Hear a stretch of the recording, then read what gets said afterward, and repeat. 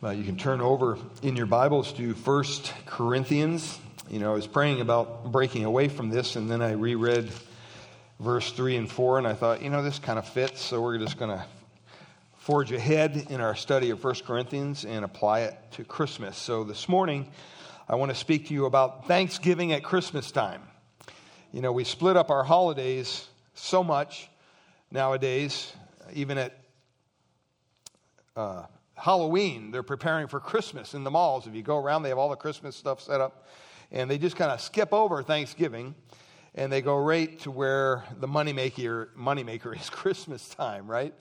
We all have lots to do at Christmas time. So I thought we would just once again revisit Paul's words to the church at Corinth there. And I want to just read for us verses 3 and 4 this morning. And then we're going to kind of have a lighthearted message this morning, but we're going to go over the text here and apply it hopefully to your hearts this morning. So let me read verses 3 and 4 for you out of 1 Corinthians chapter 1. Grace to you and peace from God our Father and the Lord Jesus Christ. I give thanks to my God always for you because of the grace of God that was given you in Christ Jesus. I asked the question as I was studying this past week of why Christ came. Why did Jesus have to come? Why did he have to be born? Why did he have to take on human flesh? Couldn't have God worked out a different way? Well, God's God, I'm sure he could have, but he didn't. He said, no, I'm going to do it this way. And I've had a lot of Christians even ask me, well, why do you think Jesus had to be born in human flesh? And a lot of people say, well, so he could provide an example for us. That's good. So he could walk in our footsteps, so he could understand what we would go through. Well, that kind of indicates that God has to learn something, right? That somehow, unless he came down here in the flesh, he wouldn't understand our problems. And we all know that God can't learn anything because he knows everything. So that one kind of falls short. But really the true reason that Jesus had to come down and take on flesh, incarnate, was simply this. Ask yourself this question. Can God die? Is it possible for God, the eternal God, to die? The question is no. Therefore, Jesus had to be born as a man of a virgin, even though he was perfect in every way. He had to have human flesh so that he could go to the cross and take upon himself all the sins of all those who would ever put their faith and trust in Christ for their salvation. And they secure their salvation through his sacrifice on the cross. If he didn't do that, if he didn't take on human flesh, he couldn't have died. So that's the main reason. And so I'm thinking, well, okay, this really speaks to what Paul is explaining here in verses 3 and 4. Now, we've spent a lot of time, I think 9 messages in the first 2 or 3 verses here of 1 Corinthians. And I appreciate your patience. But just remember, Paul is speaking, he's addressing the church at Corinth, which was a horrendous church. It was filled with sin, to be honest with you. But he still addresses them as saints. He calls them saints in verses 1 and 2. Now, we're not talking about some dead saint on a wall that you pray to, as they do in some churches. We're talking about living saints. And not just a few of them were saintly. All of those who put their faith and trust in Christ were saints. They were classified as saints. Paul uses that word over 66 times in his letter, so it was a special word to him. And I think the major thrust of 1 Corinthians is really an exhortation for pure and godly living. He wants us to be sanctified. He wants us to be like his Son. That's why we're saved. That's the whole purpose of us living here on earth after we're saved, is that process of sanctification.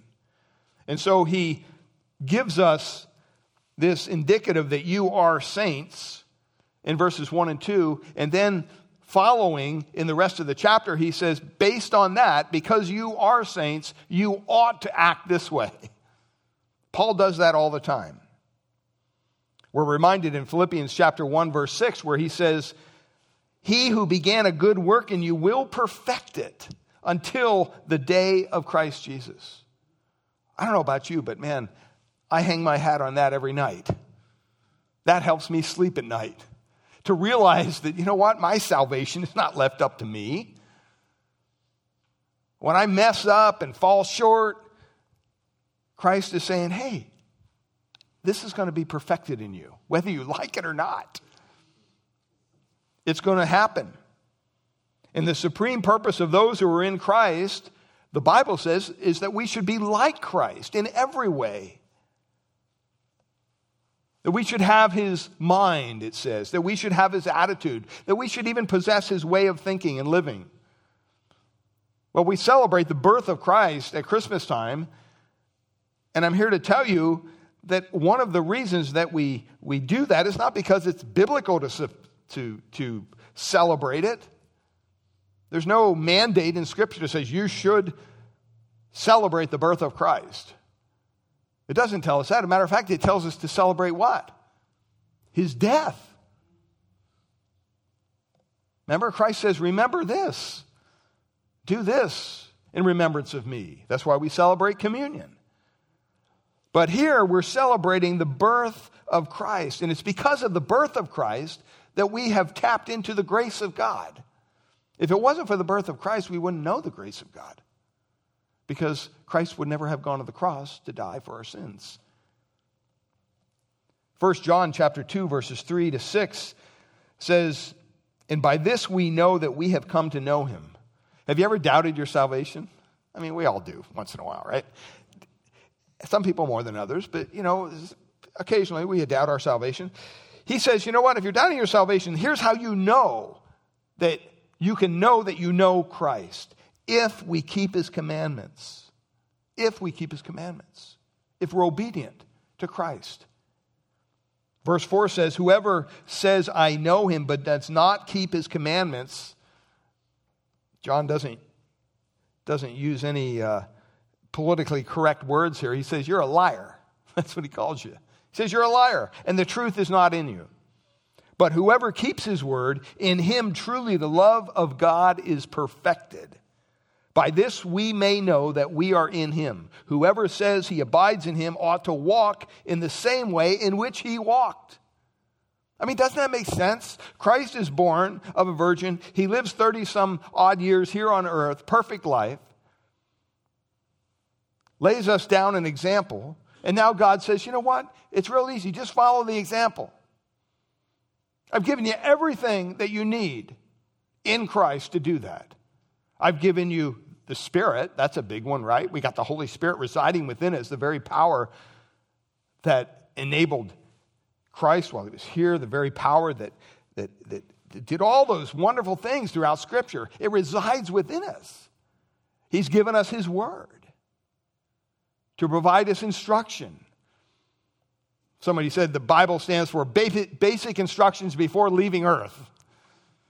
We need to get that. We need to understand that. Because time is running short. The Lord will return. And he's also given us the church, a community of fellow believers who know Christ and are willing to fellowship together and build a community together. Some are big, some are small. It doesn't matter. But I pray that they're authentic. I pray that our relationships are transparent with each other. That's why I always say the only difference between the person standing behind this pulpit and the people who are listening to them preach is they're facing two different directions. That's the only difference. Just because you're elevated up here doesn't make you any more holy. Trust me. Ask my wife when she gets back.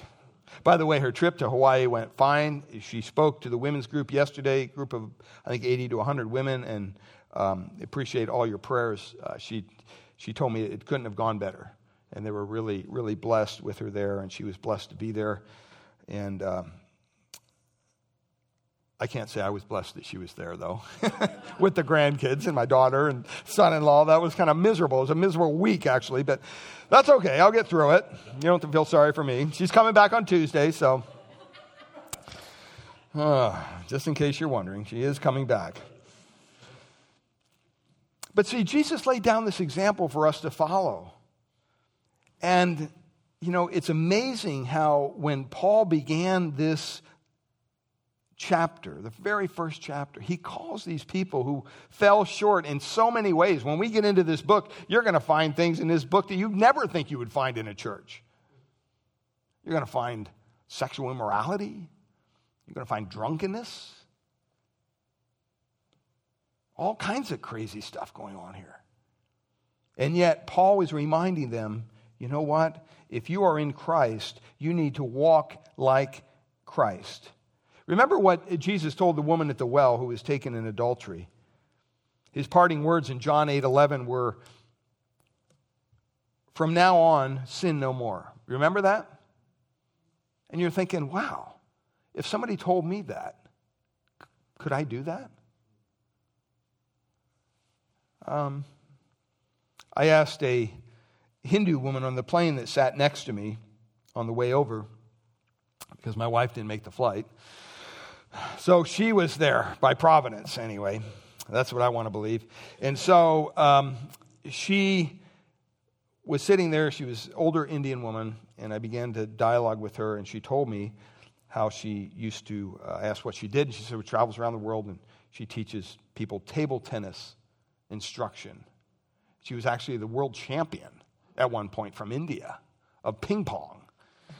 Really weird, right? I mean, just a weird conversation we had. So then, I said, well, are you Hindu, being from India? Oh, yeah, I'm Hindu. But all religions are good. All religions are good. And I said, all right, you mind if I ask you some questions? She said, oh, no, not at all. And so I started asking. I said, what do you think about Jesus? Oh, he's a wonderful teacher. He's a good person. I said, all right. I said, what happens in your religion when you sin? She just kind of looked at me and goes, what do you mean? I go, well, you do wrong things. We call it sin. Oh, yeah, sin. I know what sin is. Like if you lie or you steal. I go, yeah. And I go, what happens when you do that? And she kind of looked at me and puzzled look. I said, well, does your God or gods get angry? Well, yeah. I said, so is there any recourse? And she used this word. She goes, well, we have to repent. That's the word she literally used. And I said, wow, that's a very biblical word. Do you know what that means? Well, it means you don't do it again. And I said, well, okay. I said, so have you ever sinned? Oh, yeah, many times. I said, so what do you do to appease your God? Well, I repent. So does that mean if you told a lie, you never tell any more lies at all, ever? Well, no. I said, so then what happens? Do you have anything like forgiveness? And she just kind of looked at me with this puzzled look on her face. And I said, see, in Christianity, we believe that there's forgiveness, that there's one who paid the debt for our sins, that we don't have to earn it ourselves. And she goes, that's very interesting. And I said, as a matter of fact, do you mind if I share something with you out of John 14, verse 6? Jesus said this. I just want to read this, because you think Jesus is a good guy, right? Oh, yeah, he's a wonderful teacher. Okay, so I read to John 14, 6, right? Point it in my Bible, and I am the way, the truth, and the life. No man comes to the Father but by me. She looks, that's interesting. I said, so it's kind of exclusatory. It kind of cuts out all the other religions, doesn't it? That's what Jesus was saying there. He says, I am the only way to the Father. I said, by the way, what do you think of Jesus now? And she just kind of grinned. She goes, I'll have to study that. I'll have to look into that. But my point was simply this. For her to think that just because she repents, she's never going to do anything again is a silly notion. Just like when Jesus told the woman caught in adultery, from now on, go and sin no more. He's telling a woman who has been a prostitute her whole life. She was caught in the very act of adultery, the Bible says. And he's saying, just don't do it anymore. That doesn't sound like biblical advice. That seems kind of hard to understand. You would think, we know that some point in this woman's interaction with Christ, I believe she was saved. I believe for the first time in her life, she possessed the power of the Holy Spirit to actually go and do what Jesus commanded her to do. Go and sin no more. See, Jesus' instructions to cease sinning given to anyone but a believer would have been a mockery. You can't tell your unbelieving friends, just stop sinning. They can't do that. They can't just stop sinning. It's within their nature, just like it's within our nature. But as believers, for the first time, what do we have? We have the power of the Holy Spirit. We have the power of God's Word that restrains us, that offers us that restraint. For the first time in our lives, we can say no to sin and yes to the Savior.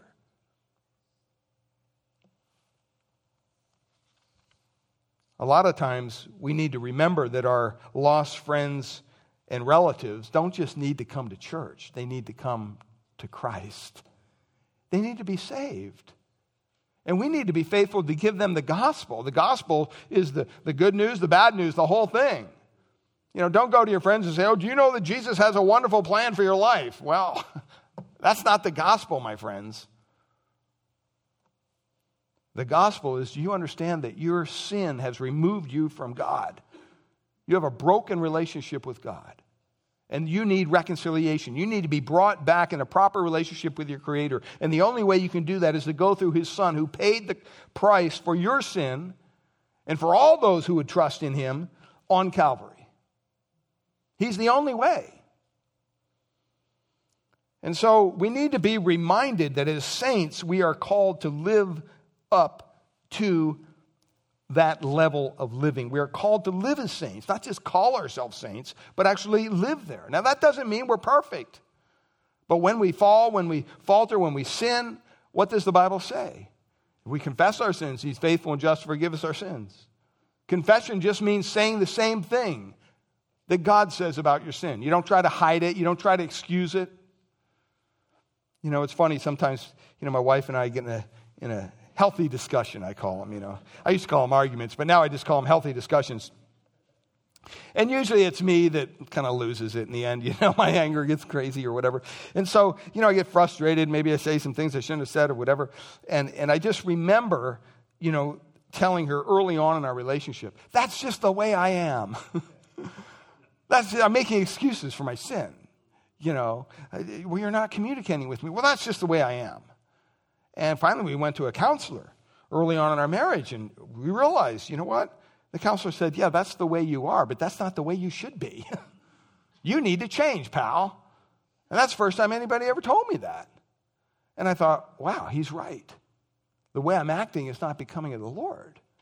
So I need to change. Well, how can I change? The only way I can change is through the power of God's Spirit and the power of God's Word. We can't do it on our own is the point. That's why Christ came. And so you look here in verse 3. That was all introduction, by the way. Verse 3. This is a greeting. All right, and we kind of went over this before, so we're going to go over this kind of lightly. But he says, grace to you and peace from God our Father and the Lord Jesus Christ. I think, first of all, at Christmas time, we need to be thankful for the fruits of sainthood. The fruits of sainthood. And you see them there. The fruits of sainthood are very simply placed there. Grace and peace. We need to remind ourselves what grace is. Grace, charis, is a gift. It's a favor. It's not something that's owed to you. It's something that's given to you freely.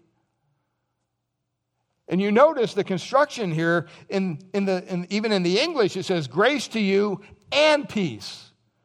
And I don't care what book you look at in Paul, whenever he gives a greeting this way, it's always grace, then peace.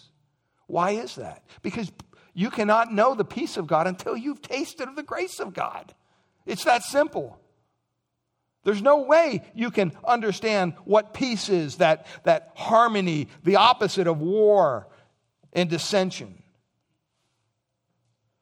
We can't know that outside of touching the grace of God. We just really can't even understand it. That peace in verse 7 of chapter 4 of Philippians, he says, and the peace of God which surpasses all understanding. Can you imagine what that's just like an incredible construction in the original language. It means you can't even comprehend this. It surpasses all understanding. That's the kind of peace that will guard your hearts and your minds in Christ Jesus. I don't know about you, but I want that kind of peace when I get the bad news from the doctor. It's maybe not the report I want to hear. Or I get the phone call from maybe a relative back east, maybe somebody's passed away. Or maybe a family struggling with their children, or whatever it might be. See, that kind of peace can step right into your life at that time because you've tasted of the grace of God.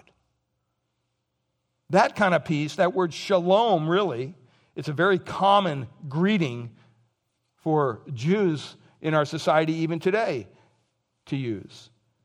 But he says it's the peace of God which surpasses all understanding.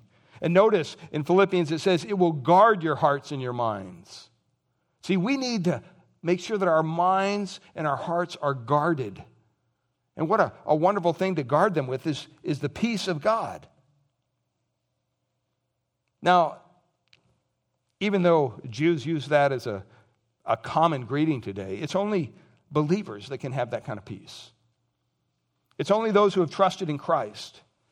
In John chapter 14, verse 27 and 28, here's what Jesus says about peace. He says, "Peace I leave with you, my peace I give to you." Then he says this, "Not as the world gives do I give to you." Do you know that do you understand the world has a peace that it's trying to give you? It's trying to give it to you each and every day. I mean, all you got to do is sit down and watch a football game or a program on TV. Pretty soon a commercial pops up. What are they trying to do? They're trying to give you peace. They're saying, if you just buy this dietary supplement pill, man, you're going to have peace with your weight struggles. Or maybe, you can get this credit card and, you're going to really have peace then. Yeah, right. Or maybe if you just buy this car or buy this, then you'll have peace. Or maybe you need this dating website or this to give you peace in your singleness, It's just crazy. But the world is attempting to give us peace. And what Jesus is saying is, my peace is not of the world. It's something you could not even understand. He says, "Not as the world gives do I give to you." Then he says this in verse 28, let not your hearts be troubled. Let not your hearts be troubled, neither let them be afraid. When are you fearful in life? Stop and think of the moments that you have been fearful.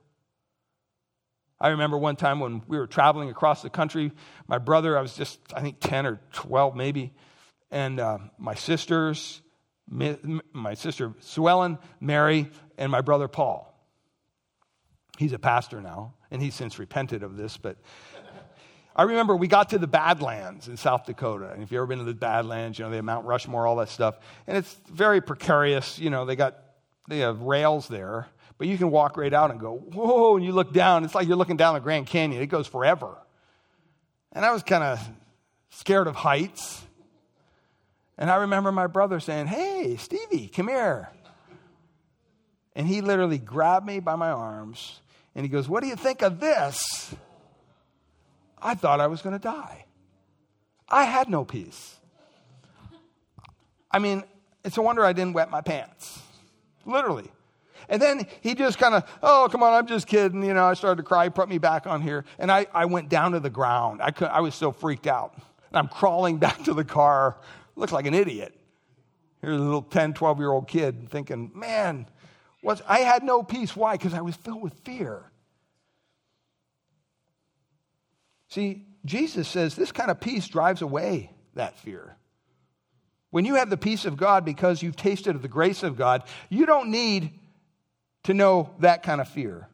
He says, don't be afraid. He says, I'm going away and I'll come back for you. The one thing that Christ promises that he will do is return for us. And there's something about that. Yeah, he came the first time at Christmas time, born in a lowly manger of virgin, peasant lady, woman. But you know what? He's coming back. And we need to look forward to that. Well, we see here some benefits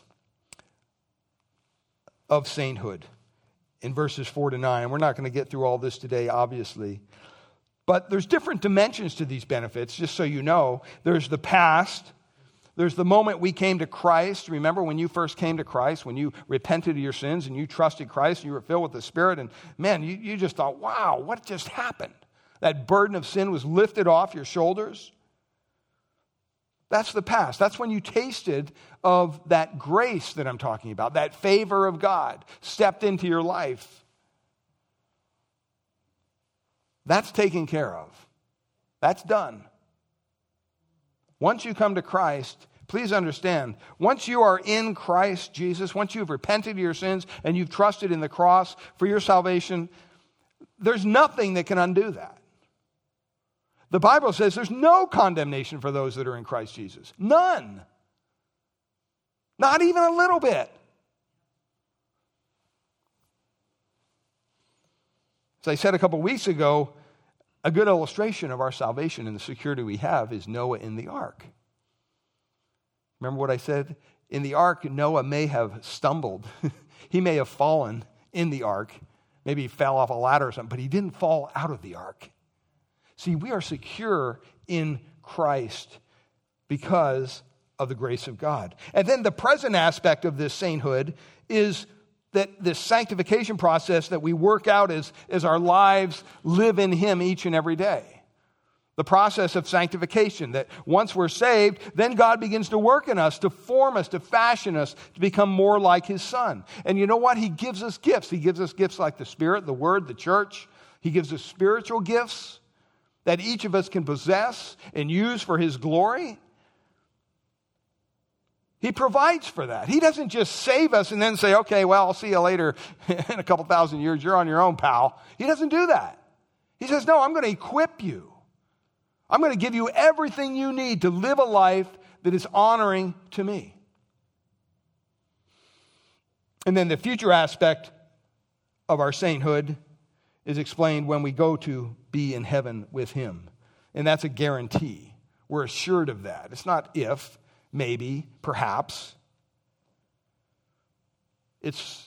We know it's going to happen. Our past is already taken care of, our present is provided for, and our future is assured of. Well, let's look at the past benefits of this grace that we've been talking about. Let's be thankful for the fruits of sainthood, but also the benefits of sainthood. The first benefit here is the grace of salvation. Look at what he says in verses 4 and then also in verse 6. I give thanks to my God always for you because of the grace of God that was given you in Christ Jesus. That's speaking of our salvation. Verse 6, even as the testimony about Christ was confirmed among you. So he points out to us very clearly that the first benefit of a saint is the benefit of being partakers of the grace of salvation. What's interesting in the language here, when it says that which was given and also was confirmed, that's in what they call the aorist tense in the Greek. And what that means is a certain completed action happened back here, but it has ongoing ramifications. Okay? So it just continues. And at a moment the person trusts in Christ as their Savior, he receives the grace of God. And the testimony of Christ is confirmed in you at that time. So Paul is clearly grateful here. He says, I thank my God always concerning you. I give thanks to my God always for you. Why? Because they've received the grace of salvation. See, his passion was one of seeing people, men, women, children saved. That's what his passion was. His joy was greatest when people were converted to Christ. The Bible says he that wins souls is wise. It's a smart thing to share the gospel with those who've yet to come to Christ, because it's that glorious gospel that will transform their lives. His passion was to see people redeemed. And when that happened, he didn't pat himself on the back, by the way. He wasn't walking around going, yeah, I saved 5 today. Oh, tomorrow I'm going to go for 10. There are some churches like that, unfortunately. They go out and they do their little evangelism thing, and they come back and they share their war stories, and they actually pin little buttons on them how many people they saved. It's ridiculous. That's not honoring to the Lord at all. The moment we think that our salvation has anything to do with us, we got a problem. Because the last time I checked, the Bible doesn't talk about a man-centered salvation. It talks about a God-centered salvation. And so that word grace, he uses it here once again in verse 4, because the grace of God, that favor of God. Do you understand? If it wasn't for the favor of God, we would be utterly lost in our sin. There's nothing that we could do to earn it.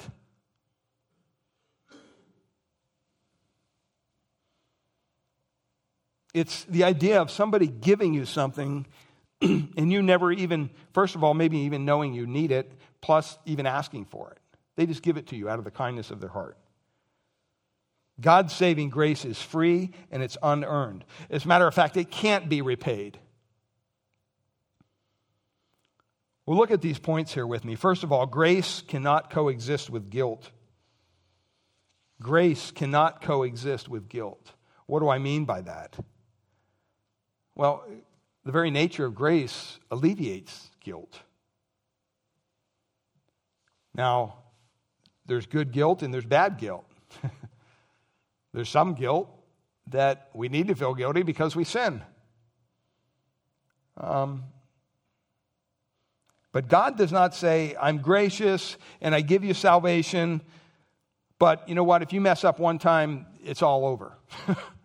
He doesn't say that. Why? Because it's grace that we're saved. By grace we're saved. That would not be a gracious gift. That would be a qualified gift. That would be a gift with attachments.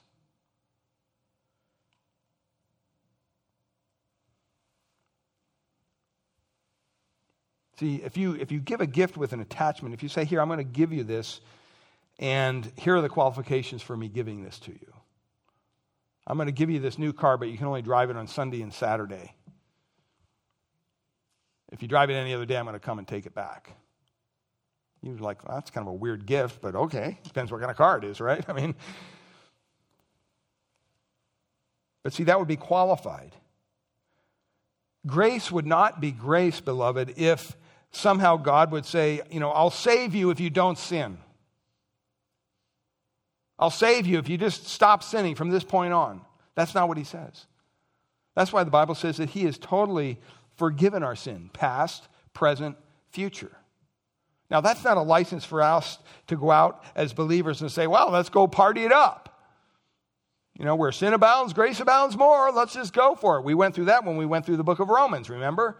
That's a faulty idea of God's grace. That's presuming on God's grace. We don't do that.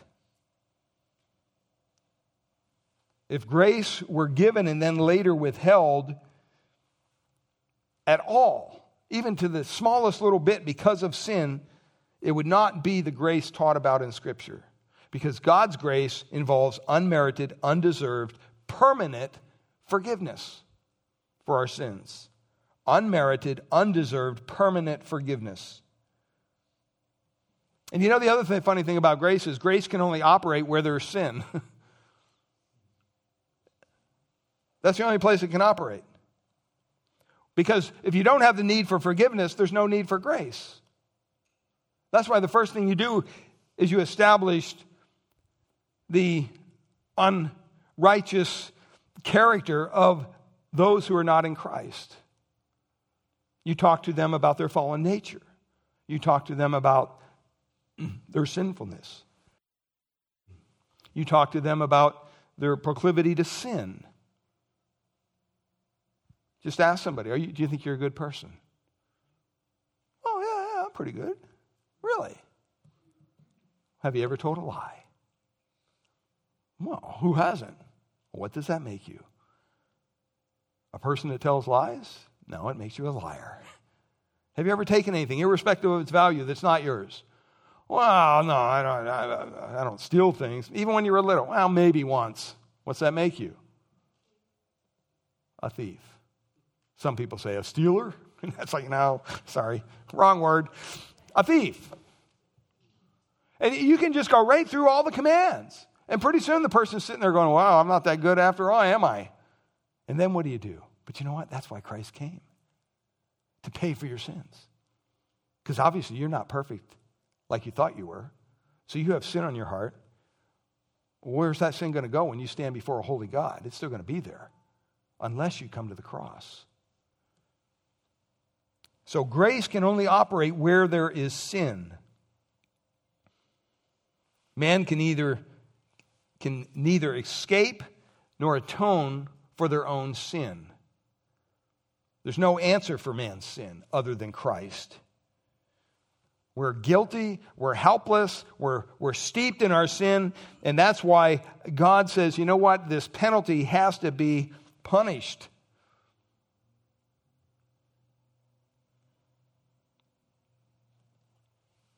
Romans 6:23. But he says there's a way to remove that punishment. There's a way to atone for that punishment. It's called the free gift of God is eternal life in Christ Jesus our Lord. That's why Christ came. That's why Christ came to be born. He came to be born so he could die. So he could secure our salvation.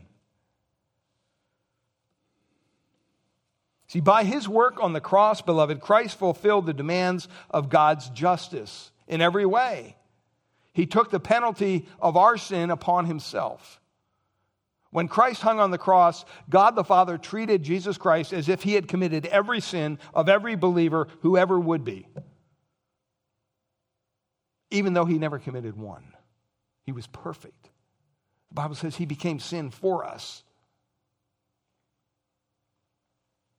He took upon himself the sin of all those who would put their faith and trust in Christ. And that's how God provided this provision of grace that we need for our salvation. When Jesus Christ became guilty of our sin, not his own because he was perfect. Remember, he was God. He lived a perfect life. There was not one little sin on his life until he hung on the cross. And then he became guilty for our sin, and the price was paid through his death. And once God sovereignly acts in grace to forgive a person's sin because they trusted in the work of Christ, that person is totally and forever free of guilt. They stand in grace. That's what Romans 5 talked about. All guilt is removed, never to return again.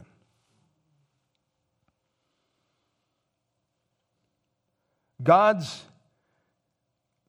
gift of grace is that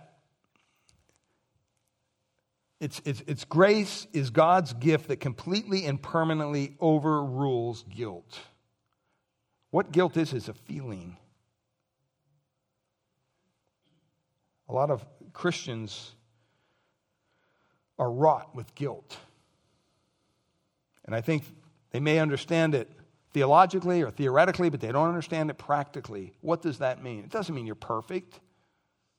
It doesn't mean you don't feel sorry for your sin. But you don't live in that guilty place because you realize that Christ came, he died for all of your sins. That there's no condemnation for those that are in Christ Jesus, not one. And a lot of times that happens, especially to believers, because they fail to separate The feelings of guilt that result from sin, from the ultimate condemnation of the guilty. See, when you sin, you should feel guilty. But that guilty feeling shouldn't last forever. At some point, you need to go back to the cross and say, wait a minute, Christ died for that sin I just committed. Lord, I'm sorry. I was presumptuous in the way I acted. It was sinful. Forgive me. And he's going, yeah, it's already done. There's no condemnation for those that are in Christ Jesus. We need to remind ourselves of this truth. A lot of people cannot accept the reality of forgiveness. They just can't. Sometimes it even works its way down to personal relationships. When we have personal relationships with someone, and maybe relationship blows up and we kind of both, okay, I forgive you. But usually one person doesn't forgive. They have the idea of this, I forgave him, but I'm never going to forget. That's not true forgiveness, beloved. That's just not what the Bible describes as forgiveness. Because you still got a bone to pick with that person, whether you admit it or not.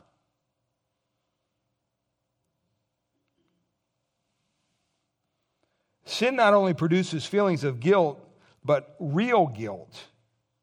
For we are guilty of the sins that we commit, are we not?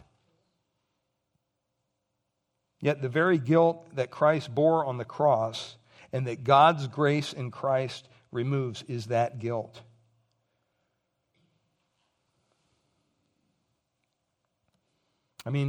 Sometimes we have a hard time as believers understanding how God could be so gracious. I don't know about you, but sometimes I just walk away scratching my head going, why? Why, Lord? Why are you gracious to me? I let you down time and time again. It's just over and over, whatever. And it's like, and yet he just doles out grace. It's like, wow. It gives you a desire to live a more holy life. It gives you a desire not to presume on his grace, but to say, God, I don't want to do this anymore. Let's try to rework this. See, the pain that follows sin is not the mark of condemnation or rejection by God. So many times that's what we believe. It's a reminder that we have sinned and that we should stop sinning in the future.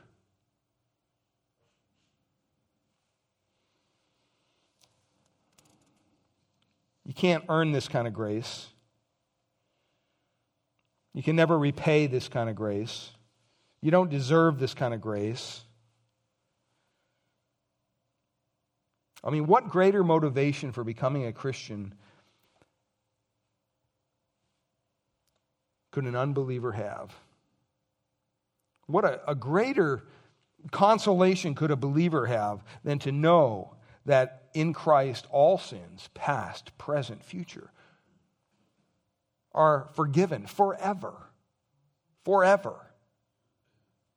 In Christ, all the guilt, all the penalty are permanently removed. In him we'll stand totally guiltless, perfected, holy for the rest of eternity one day. Can you even imagine that?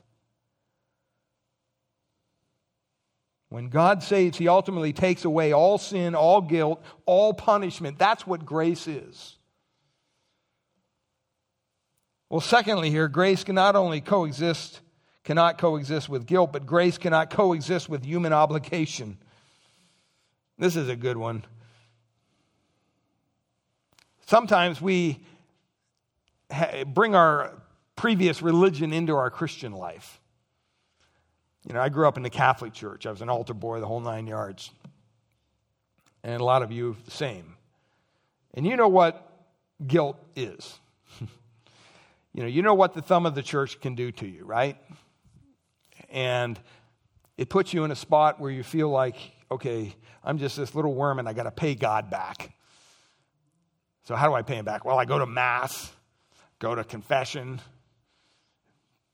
try not to swear, do all these things. I used to be so guilty, I'd go to confession and make stuff up because I didn't know what to tell the priest. So I'm in confession. I'm lying to the priest. I mean, figure this out. I mean, what was I thinking? Forgive me, Father, for it's been 6 months since my last confession for I've sinned. Well, I told a couple lies. I started a fire when I shouldn't have. I did this, did that, blah, blah, blah, blah.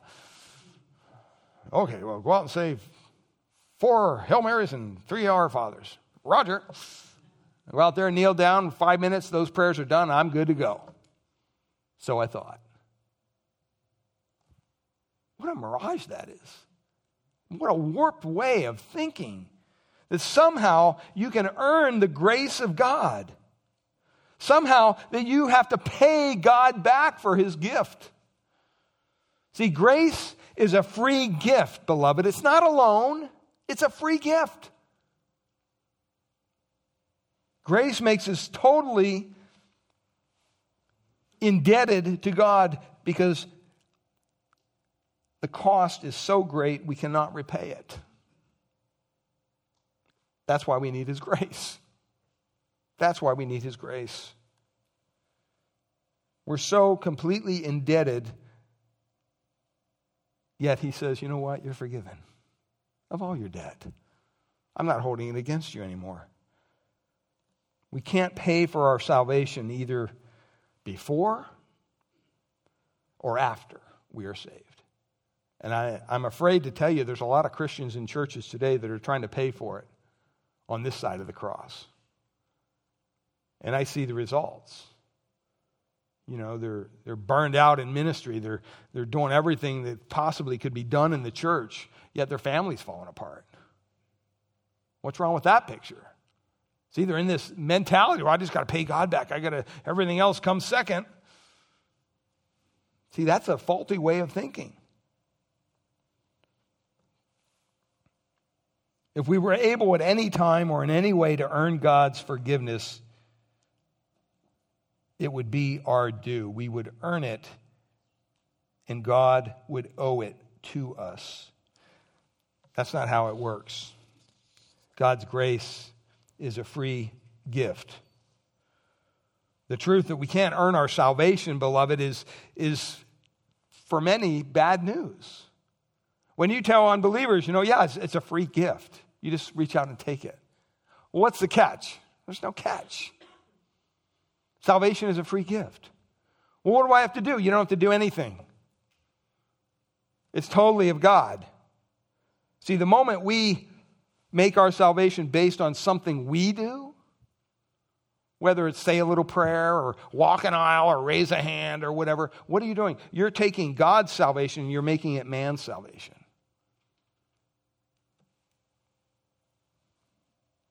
In Ephesians, the Bible says that even before the foundations of the world, some of you are older, but you're not that old.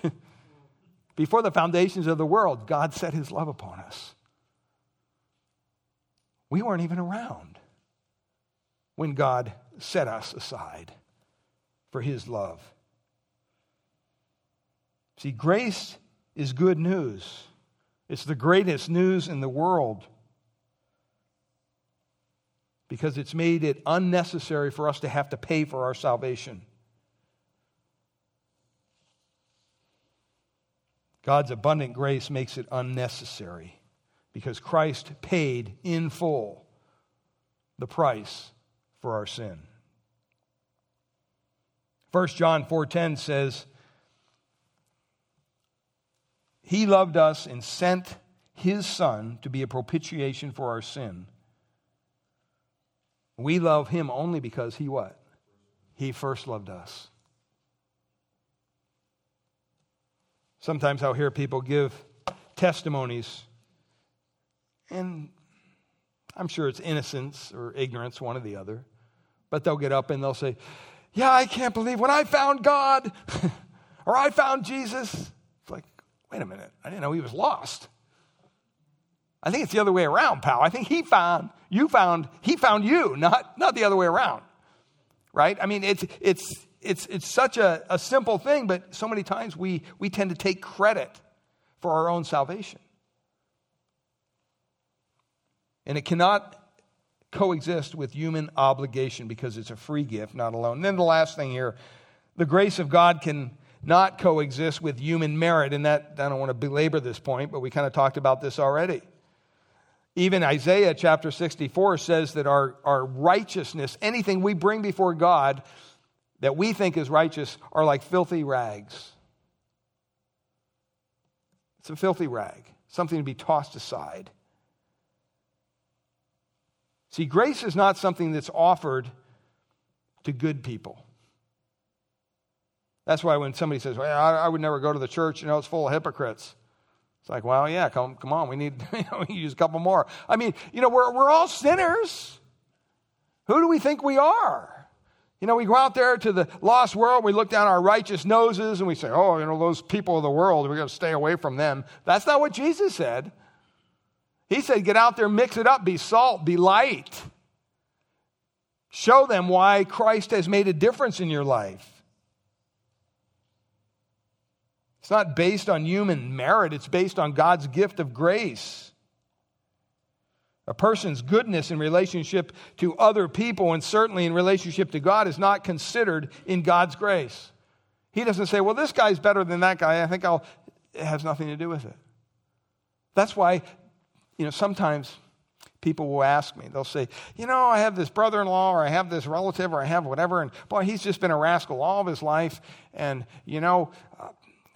I don't know, somebody said that on his deathbed when he was in the hospital, his last breath was, take me, Jesus, I forget, whatever. Kind of a last-ditch effort of salvation.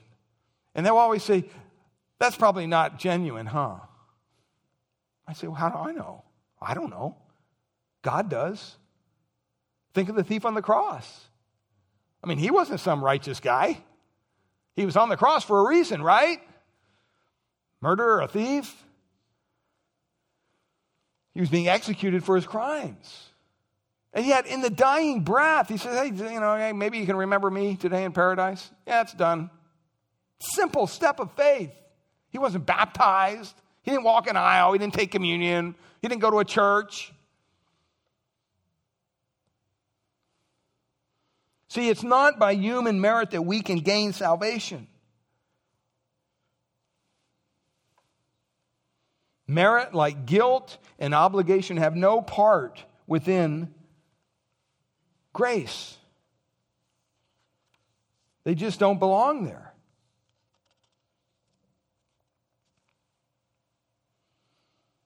In Romans chapter 3, it says, there's no distinction, for all have sinned and fall short of the glory of God. Everybody's in the same boat. That's why Christ had to come. That's why Christ had to be born in human flesh, so that he could go to the cross and literally die in our place for our sins. And if we're still trying to work for our salvation, that's like spitting on Jesus on the cross. That's like looking at Jesus on the cross and saying, yeah, well, you're not good enough. I gotta continue this work. You didn't secure it. That's what the Catholic Church does every time they have a Mass, by the way. They have an altar. We don't have an altar here because there's no need for one. Christ was the last and final sacrifice. But see, when you go to a Catholic Mass and you see the priest take the host and he reaches up, what's he doing? He's reaching up theoretically into heaven and he's pulling Christ out of heaven. And then he's sacrificing him once again for the sins of the people. That's what the priest does in a Mass. That has no place in the life of a born-again Christian who's put their faith and trust in Christ's work on the cross.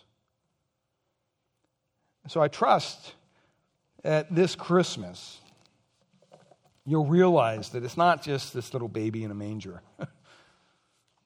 It's not just the three kings of Orientar.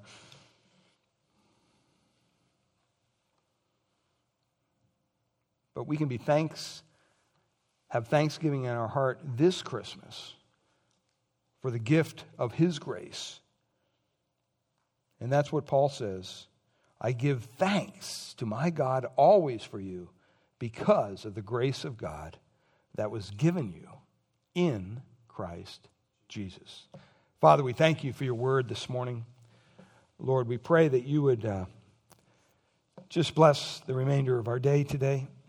I pray for any here today who may not know you as their Lord and Savior. Father, maybe the words they heard are a little foreign to them, but Father, I pray that you would quicken their hearts to understand as only you can. I pray that if they're convicted of their sin, that they would turn to the only source of forgiveness that is available, that being the cross of Christ.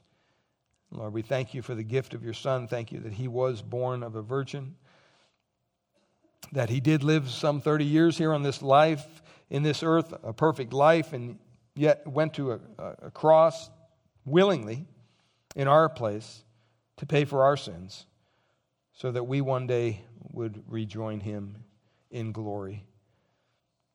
And Lord, it's that work of grace in our lives that most of us here have tasted, have experienced. Lord, remind us that it's an ongoing work.